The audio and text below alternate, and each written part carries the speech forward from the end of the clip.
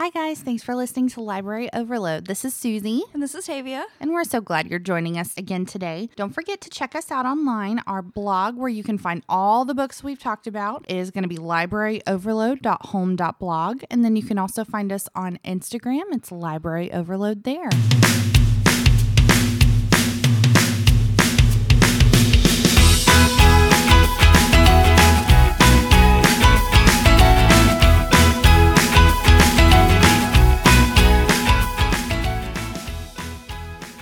On today's episode, we're going to catch up with what we've been reading lately. Woohoo! Yes, basically what we read in the month of February. Before we start, I have an announcement. You have an announcement. I'm very excited about it. But after I say this announcement, you'll probably veto me from ever being able to talk about this book ever again. Okay. Cecilia Ahern. Okay. She's the author of P.S. I Love You. Right. She just announced that she's having a follow-up to P.S. I Love You Oh, wow. called Postscript.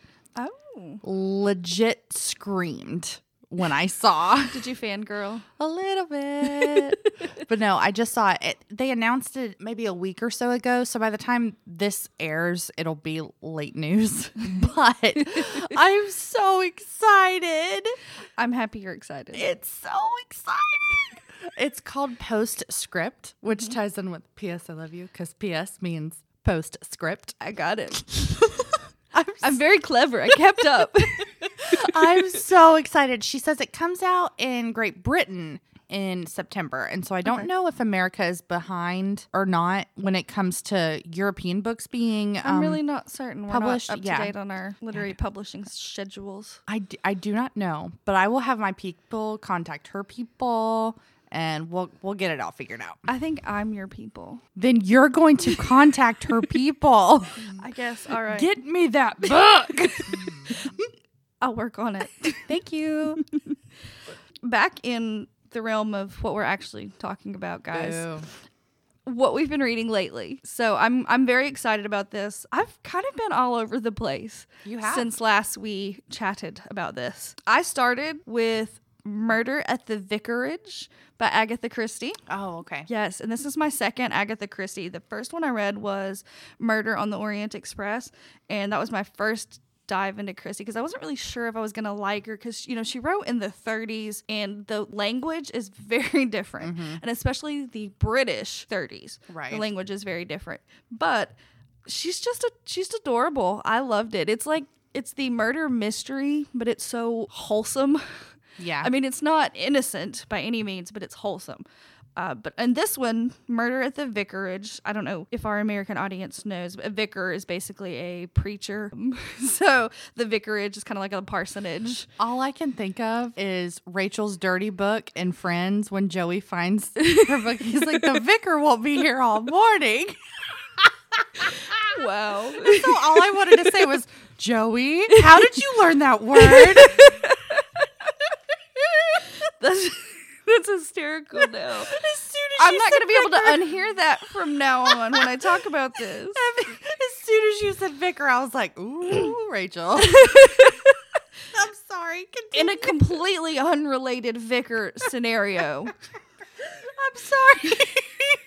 there is a vicar in this tiny little village in England back in the 30s. Okay. So this is the first Miss Marple book. And Miss Marple is one of Agatha Christie's main characters. So like she's got in Murder on the Orient Express, Hercule Poirot is the detective in that one. Okay. And so Miss Marple is one of her other ones.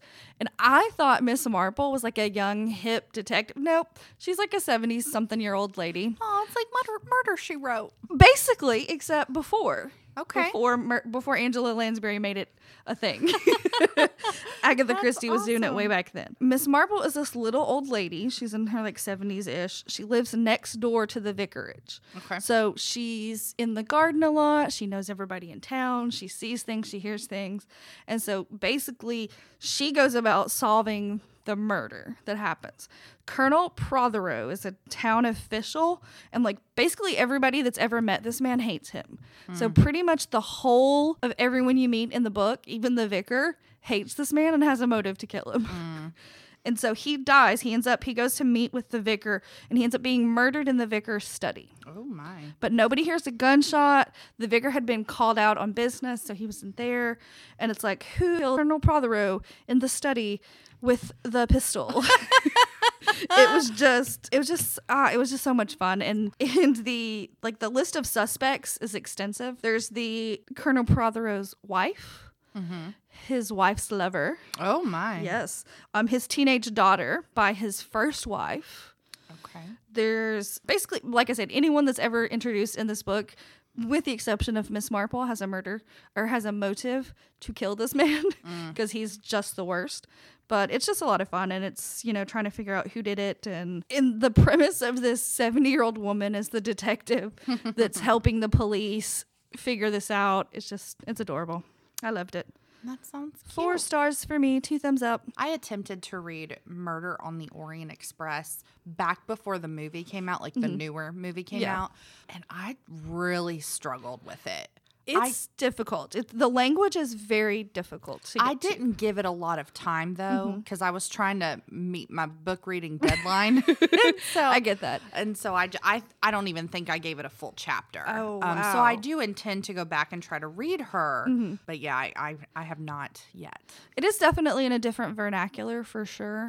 And that makes it a little hard to get into. But once you get past that first little bit, you realize the style she's writing with, and it flows a lot easier.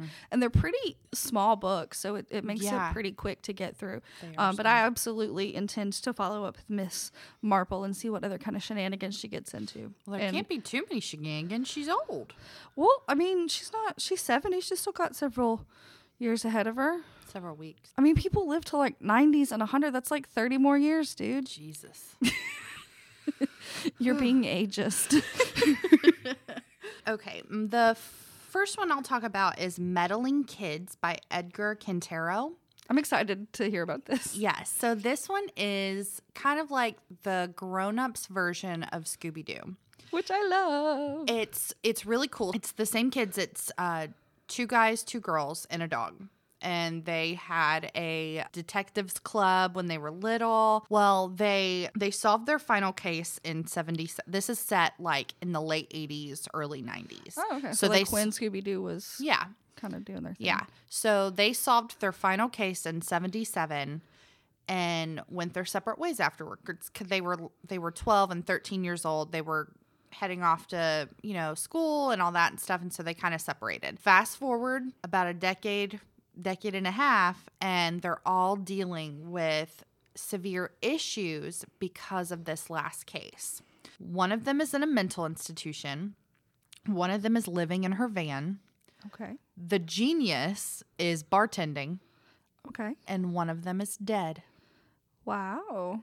So eventually they all get together and decide that we're all dealing from PTSD from this final investigation that we had, and we don't think we caught the right person. Oh. Like after years of dreams, like really bad dreams, thinking they're seeing things out of the corner of their eye and all of that, they're all kind of like, I think this was legit. I don't think this was someone in a mask. Oh, wow. And so it's really scary. It deals with the Necronomicon. Excuse me? You don't know what that is? No. It's like... That sounds like a made-up word. Oh, no, it's real. Actually, when I went to see Evil Dead the musical, there was a whole song about the Necronomicon. Can we time out Evil Dead the musical? Yes. I went a couple of years ago with some friends and went to this like tiny, like in a strip mall theater. And when we got there, we're like, guys, this is going to be so bad. And we are like, well, it's fine. It'll be a great story. So we went and it was fantastic. They ran around and it was, you wore white shirts. And so they would spray you with blood whenever someone got killed. But it wasn't That's like, amazing. they didn't even try to make it real. Like when someone was like in quotes dying, someone just would run around with a spray bottle of red water and just go, and spray the whole front row. All right. And But anyway, Immersive theater. it was fantastic. But anyway, every time I read the word Necronomicon, I only could think of Evil Dead the musical because they had this whole song. Anyways, So what is the Necronomicon? I'm not going to explain it right, and so I might piss some people off. But it's something to do with spells and bringing people back to life, bringing demons into the world, something like that. like necromancy? Yes. I gotcha. Oh, I never put that together. It's okay. Same things. But yeah, so it turns out one of the kids, what they were investigating back in 1977, one of the kids accidentally read out loud from the Necronomicon. And so this whole time for like 12 or 13 years, he's been like, I brought something into this world, and he's been freaking out about it. And so now it's time for them to go back and really figure out what happened. Oh, wow. It's very interesting, but what I really thought was cool too, other than the book itself, the author, Edgar Cantero, is actually from Barcelona, and this was his very first published in English book. Oh, that's cool. Yeah, and I thought it was great. It was actually written in a really cool way. Like, it sometimes felt like you were reading a script, and it was, but it like really neat. So I really enjoyed it. I gave it 3 stars. Y'all know I'm very stingy with my stars. So 3 stars is just fine for me. It's not something I'll reread again. Also, just because I don't love the thriller suspense genre, but I did think it was a lot of fun, and it was really neat to kind of see the grown-ups of Scooby-Doo. Can we talk about the parental responsibilities in letting children investigate crimes and murders and like, hey, my 15-year-old wants to go investigate this murder. That sounds like a great plan. Fine. No long-lasting implications can come from that whatsoever. Yeah, well, I know that in this book, they're not named after Fred, Velma, like Shaggy. They're not. But I know in this one, some of them had really bad homes. And so they all kind of stayed with one girl at her aunt's summer home.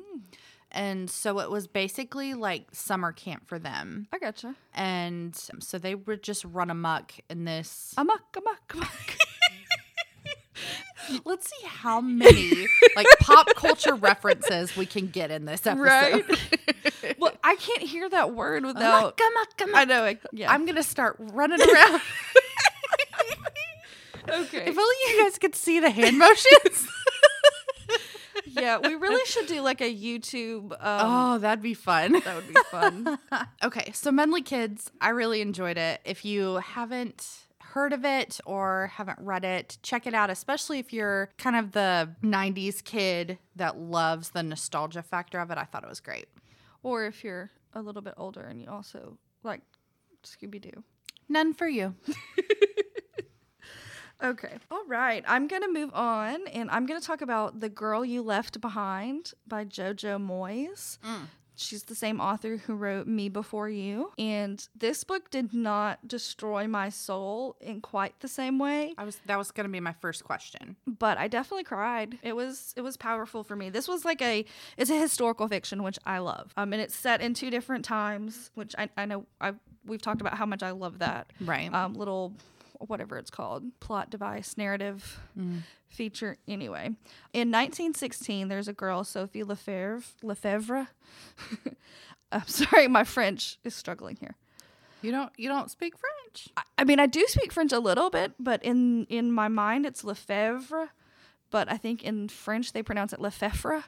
So I don't. I'm literally going like Brett Favre, and so I'm going Favre.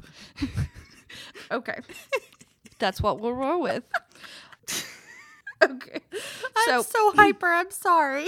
Sophie, in 1916, Sophie runs a hotel with her sister in this small little French town that's occupied by Germans in the First World War. Oh, okay. So it's World War I era. Right, in 1916. Sophie lived with her husband, who was an artist, in Paris, but he was sent off to the front to fight. And so she went to help her sister take care of like the family hotel in this little tiny town. And her husband had done a painting of her before he left, like right when they were first meeting. And it's like this really captivating, beautiful portrait of her, and she has it with her at the hotel. Well, there's a German commandant, which is like the high-ranking officer, Okay. and he becomes enamored with Sophie and with the painting, which is very dangerous, you know, for like the townspeople think that she's being a traitor. But if she doesn't cooperate, they'll kill her. So the German commander kind of like becomes really enamored with her and in her painting, and it leads to a series of choices that she has to make for herself and the future of, you know, and her husband, and very serious, dire consequences based on this choice. Okay, so fast forward into 2014, and basically in 1916, it gets right up to the point where Sophie's made this choice, but you don't see the ramifications of the choice yet. Okay. So then fast forward in 2014, Liv Halston, she owns the painting of Sophie, and it's called The Girl You Left Behind, because that's her husband left her behind to go fight at the front. And it was a wedding present from her husband, who has passed away not too long ago, maybe in the 3 or 4 years ago. And then a chance encounter with a guy leads to a battle of ownership over the painting. Like, who does the painting belong to? Does it belong to Sophie's descendants, or does it belong to Liv because she bought it from somebody who had been given it as a gift? And so there's kind of like a court case and a retribution case about who owns this painting, and Liv trying to prove her ownership of it, because it's such an emotional painting for her, something that her husband had given her as a wedding present because he saw her in the painting. And she figures out what Sophie's choice was. There's another reference for I you. think number 4. and in a serious moment too. She figures out the choice that Sophie made and how it all worked out. Okay. So through Liv's digging to prove her ownership of the painting, you find out what happened to Sophie. And it's just really, really, really cool. But it kind of ties into like the restitution, like, you know, during the Second World War, when lots of Nazis looted artworks and stuff. Did the people who have it now, do they have to give it back to the original owners, and who really owns this thing? And it was just very, really interesting, but also flipping back and forth between the current and the history. And I loved that. Interesting. 5 stars for me. It was really beautiful and brilliant. All right. I'm going to talk about Tell Me More, Stories About the 12 Hardest Things I'm Learning to Say by Kelly Corrigan. I don't remember how I even found out about this book, but I'm really, really glad I did. So Kelly Corrigan is apparently an author that writes a lot of nonfiction. She has several books before this one. She wrote this one to deal with her grief. It was right after one of her closest friends and her father both passed away within 60 days of each other. Oh, wow. And this is just each section. It's 12 of the hardest things you learn to say. So, like, for example, I don't know, no, tell me more, and I was wrong. So, yeah, so each section is titled No, or I was wrong, or something like that. And it was kind of cathartic to read it as someone that has dealt with grief. And it was fantastic. Like, there's nothing that I can say, like, it was this and it did this. It was just, I think it was cathartic for her to write it, and then it's cathartic to read it. You read it at a good place where the message was significant. Yeah, for you. and I feel like it was like, oh, someone else deals with that, and oh, someone else feels the same way. It's I'm just not alone. Yeah, it was fantastic. I read it, cried, shocking everyone. It was so good. And now it really bugs me. Like, how did I even find out about this book? Like, because the local bookstore didn't have it. I had to get it from the library, and so I don't know. I don't know where I found it. I mean, we follow lots of I know. book things and library. I know. groups And my to read list on Goodreads is approximately 2,000 books long. And sometimes I'll even go and be like, I don't even know what this is. And I'll read it and be like, I don't even know why I added it. Oh, okay.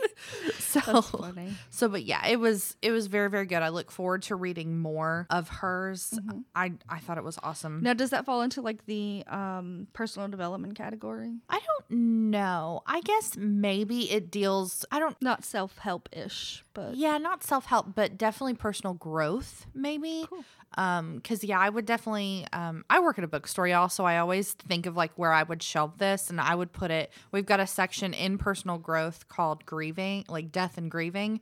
And so I would put it there. And I think I would recommend it for anyone that's Nice. dealt with grief in the past. I think it was fantastic. well, that's really awesome. Sounds really, really good. Mm-hmm. All right, I'm moving on to The Daughter of Smoke and Bone by Laini Taylor. I'm so excited to hear about this one. Yes, this is a fantasy. We're going into a complete other world, and this has been on my radar for a really long time. And Didn't we both buy the Kindle? because I think it was on sale through like Yeah. BookBub or something. Yeah, like it was that. like super cheap, and I was like, we've got to buy it and read it. Yeah. And then years went by. Right. And so I don't remember. I think because after I read The Girl You Left Behind, I needed something light and to get me out of. But this ended up not being it. Basically, the little tagline for this book is an angel and a devil fell in love. Love it. And it did not end well. Oh, my. Yes. I love fantasy worlds. I love epic romances, star-crossed lovers. I love all of that. I love fallen angels, which is all of this. Karou is the main character, and she's an artist who lives in Prague. And who am I is the question that bugs her all the time because she doesn't know who she was. She was raised by chimera, which are kind of like half human blends, but they're demons / devils. They do like evil, quote, evil work. Okay. So she was raised by this guy, Brimstone, and he sends her on errands. Like he collects teeth, like human teeth, to turn into wishes in this evil world that he lives in. Anyway, in one of her errands, she meets Akiva, who is who is an angel. And it's like fireworks, like they just look at each other and it's like, I've known you my whole life. Yes. And it's stars and then finally through her meeting Akiva, she figures out who she is. Okay. So secrets unfold, but the secrets run so deep and so long ago, and they come from a really violent past. Mm-hmm. And it's about her and Akiva being star-crossed lovers and falling in love and realizing who she is and who she is to him. And it's the first book in a trilogy. Okay. And it's a finished trilogy. I'm very glad you were able to tell me this. Yes, it is a finished trilogy. But it's just like, it's epic. It's epic love. There's these beautiful love quotes about like just consuming love. Mm-hmm. And in a fantasy series, that's one of my favorite things. Same. It's like we talked about Throne of Glass and A Court of Thorn and Roses all the times. I love getting lost. Infernal Devices. Yes, Infernal Device in the Mortal Instruments. I love getting lost in these epic romances, which is interesting because I'm not an overtly romantic person. Maybe that's how it comes out. Maybe, yeah. But I just loved it. It was just, it was so beautiful. And I cried. Wow, 2 books that made you cry. I know, shocking. Wow. And I only have 1 book that made me cry. Wow. Although Midnight in the Garden of Good and Evil made me cry in a different way. Because I was so frustrated. Well, we're moving on from that. Okay. The last book, I only read 3 books outside of books that we talked about already. And I blame 2 people. I blame Tavia because she made me read Midnight in the Garden. And I read a couple of chapters of that and then couldn't read anything because I was so frustrated. My bad. And then I apologize to the reading community at large. Thank you. We all appreciate it. And then number 2, I blame one of my coworkers because he just finished writing his book and asked me to read it and look that's over awesome. it. And it was like 150,000 word Oh, wow. book. It was fantastic. And I'm so excited for him. And I can't wait for it to be published so I can talk about it and tell everybody to read it. Yes, that's but exciting. so that took me a minute to get through too. And I can't even talk about it, which is like, doesn't even count. But my last book that I'll talk about is a new one. It's called The Dreamers by Karen Thompson Walker. So this came out just a few weeks ago and it's set in South California. It's in this college town, and all of a sudden one day a girl falls asleep and doesn't wake up. She's just in this comatose state. And at first it's just one, but then there's 3 of them. and then there's 10, and then it's a citywide quarantine because so many people are just falling asleep and not waking up. There's an episode of Supernatural like that where all the kids start falling asleep. And not Oh, waking I up. don't remember that. It's been so It's long. early on. Well, That's another pop culture reference for those So keeping 5. track. this was a book that Anne Bogle from What Should I Read Next would call a slice of life book.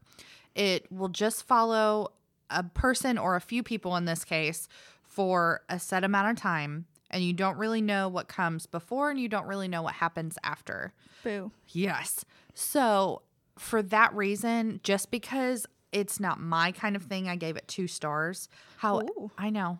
However, I did enjoy the premise, but there were a few things that happened that really pissed me off. There are a few characters that I really didn't like. Like, it followed maybe 5 or 6 different characters, and it kind of took turns, but one of them might fall asleep. So then you'd have more of these, and then another one would fall asleep. So it was That's interesting. it was interesting, and it was written in a really different way, but it wasn't my cup of tea. But the cover is so pretty, and the premise sounded so cool that I wanted to check it out. But it wasn't my fave. And do you think that's because of the ambiguity at the end? Probably. Like, I really struggle with that, and it's got to the point where if I know that that's how it ends, I probably won't even touch it, just because it like I don't want to have to guess at what happens. Right. Like, I want you to tell me what to think, because I read to not have to. Right. We So- read as an escapism kind of thing. Even if Right. we're reading heavier stuff or real stuff, we still read to escape. Right. And we want, whereas in real life, we don't get that closure. We want that in our books, especially me. I long for closure in my Yeah. books. And I will mark a book down if it has an ambiguous ending. Yeah, It which drives me is to crazy. say, some people love this book, and awesome. Like, I'm really glad that it gets to some people, but for me, it's not my thing. I get that. I definitely get that. That kind of ties into my next book as far as the endings. That's Eleanor and Park by Rainbow Rowell. And I gave this one 4 stars, and I gave it 4 stars because of the ending. I would have given it 5 stars had I liked the ending just Gotcha. a little bit better. But basically, and this is the first Rainbow Rowell I have ever read, and you have talked about this author a lot, and I think you told me some of her other books are better than this one. Yeah, this one's not my favorite by her. But I wanted to start here because I know so many people talk about it, and I have been seeing it everywhere. No, it's kind of a big deal in the book community. So basically, it's 2 misfit 16-year-olds fall in love, bonding over music and comics on the bus in the 1980s. On the bus on the way to school and back from school. And there's the little quote thing that I liked. It said, "Smart enough to know that first love almost never lasts, but brave enough and desperate enough to try." And I loved that. I thought it was precious. Basically, you have this good kid, kind of straight-laced, and then you have Eleanor comes in, and she comes from a really, really rough home life. She has an abusive stepfather and a mom who is basically too far gone to be able to save Eleanor. Like, Eleanor, at one point, she is talking to Park about why her mom doesn't do anything, and she says, "I think there's not enough of her left. I think she's been abused too much and pushed too far, that there's not enough of her left to save me." Which is interesting because she also has lots of little siblings. I think like 4 little siblings. And so she goes to Park's house as a way to escape what's happening at her house, because basically she has to be invisible in her own home and make no noise and take a bath in private. And like, the stepdad took the bathroom door down because he didn't want Anyone to have privacy. Right. So she like sneaks to take a bath. So she kind of goes to Park's house as a way to escape, and her little sister and brother are like, "Take us with you." And she's like, "I can't even save myself. I can't save you because I can't save myself." Right. And it's really emotional in that way. And I thought that I've never had to deal with anything like this, but I imagine that that's how it would be if you went through something like that. Right. I feel like it was told very well and very beautifully. But the ending, and I get that we're in high school, that we're 16-year-olds, and you really don't know what's out there. You don't know what's coming. But Well, I was certain in high school that I was going to marry my high school boyfriend. I was so serious. That's funny. I was not, because I had lots of little love interests in high school. Like, I wasn't serious about anything except probably sports at the time. Oh my gosh. In all of school, I was always in a relationship. Like, there was a 3-year one, and then a 1 or 2 year one, and then another 1 year. Like, yeah, That's all your years. You've used them all up. I know. Like, my entire, like, starting 7th grade until 12th grade, like, I was always with somebody. Kind of pitiful now. I was a serial dater. I was like a biggest flirt kind of thing. I think I was voted biggest flirt in high school. I was most school spirit. I can see that from you. But yeah, I get that the ending is like that because that's real life. But for me, again, going back to the ambiguity thing, I just wanted a little bit more. Yeah. I want happy ever afters. Always. I'm always going to want that. And so I wrote that ending though. And I think that's a Rainbow Rowell thing. I've read maybe 3 other books by her, and all of them, I know one of them has kind of like, it's tied up in a nice little bow and it's great. And then the other 2, all young adult like that, they all kind of just end. And in some cases, it's totally fine because you can just believe like it's ended and they're happy in the end and it's great. But sometimes you want that little extra step. Like you want just a little more. Right. I mean, there was some stuff at the end of this one that led you to believe like you could choose the way that it was you could kind of see it, but she didn't explicitly say it. Right. And that's why, because in my head, I made up where I wanted it to end. Right. And so I didn't mark it down as much as like in the woods, which, yeah, I wanted it, I don't know. I want everyone to fall in love and get married and live happily ever after and have 2.5 kids and a white picket fence. Vomit on the kids. Okay, so the last book that I read, and it's really kind of surprising for me to read a little bit more than you. Don't worry about it. Next month, I'll get you. Right. She reads just so much faster than I do. But I went through a kick this month, and I guess got some fire under my tail. I also accidentally fell into the world of fan fiction again, and it's hard to climb out of that. Was it an accident, though, or did you do it on purpose? I will neither confirm nor deny. Alrighty then. I have actually never, not one time in my life, read any fan fiction. Oh, girl. I fell in hard several years ago, and I've not looked back. And so sometimes that's a lie. I'm sorry. I have read E.L. James. Technically, I read the first 1.5 books of the 50 Shades series, and then I was like, blah. Let's move on. I guess I will give that to you because it was written as horribly as some fan fictions are. But I mean, it started out as fan fiction for Twilight, which is so weird. Yeah. And I'm not book shaming. If you want to read that, that's your thing. I love it.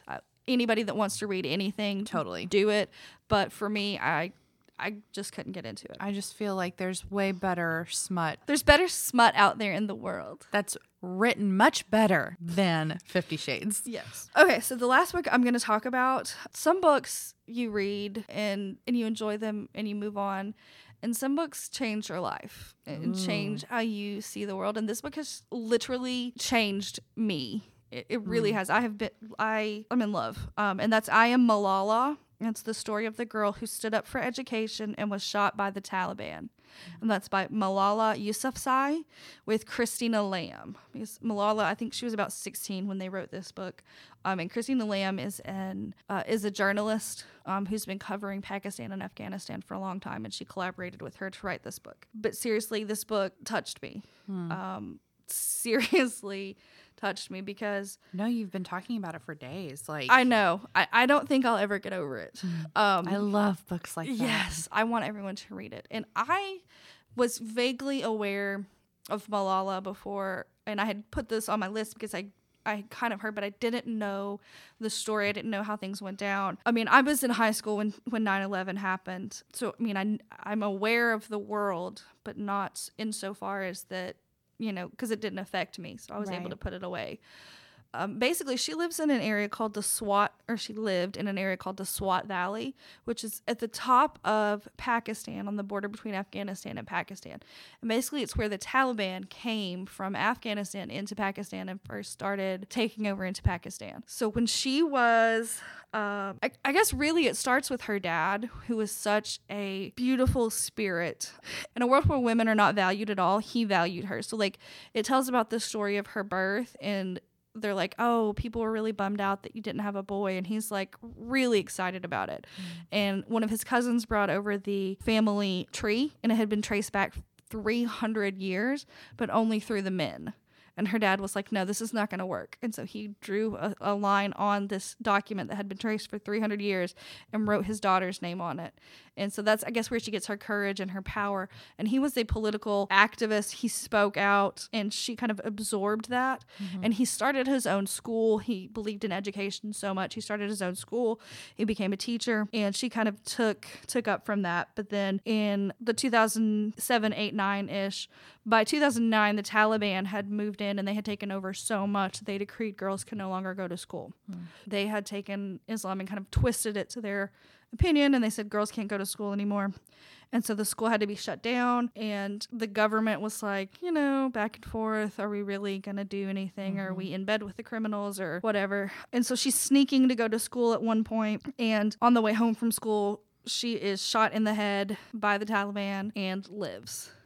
And it's just beautiful. It tells so much of the details of the minds of the people, of what was happening at the time and how this happened. And you can kind of see the political climate there, even though it's a different situation. You can see that over here. And there was a poem that her dad holds on to that is, it gave me chill bumps when I read it, and I'm going to read just a little bit of it, but it was written by a guy who lived in Nazi Germany during the Second World War. He said, first they came for the communists, and I didn't speak out because I wasn't a communist. Then they came for the socialists, and I didn't speak out because I wasn't a socialist. And then they came for me, and there was no one left to speak out. And it was so powerful. Like, if you believe in something that much, you have got to speak out for it. No one else is going to.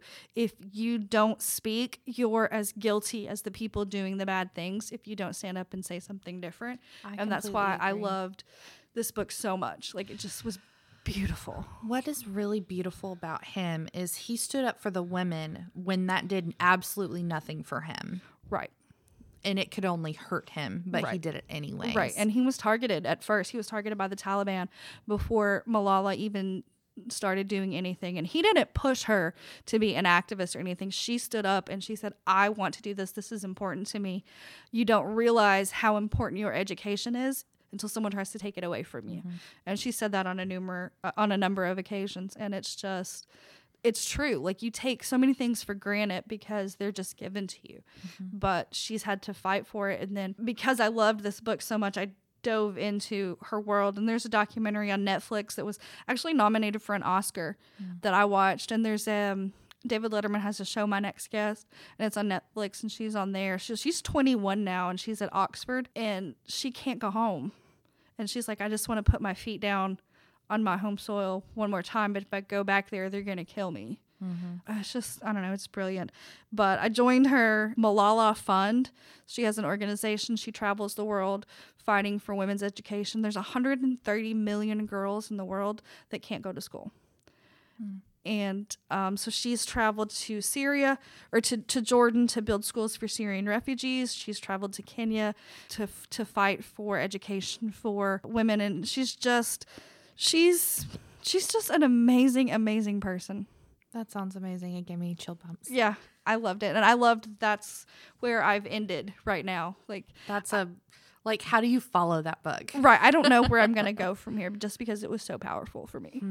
That sounds amazing. Now I'm going to have to read it. Yes, you should. I want everyone to read it. I think it should be required reading. Required reading.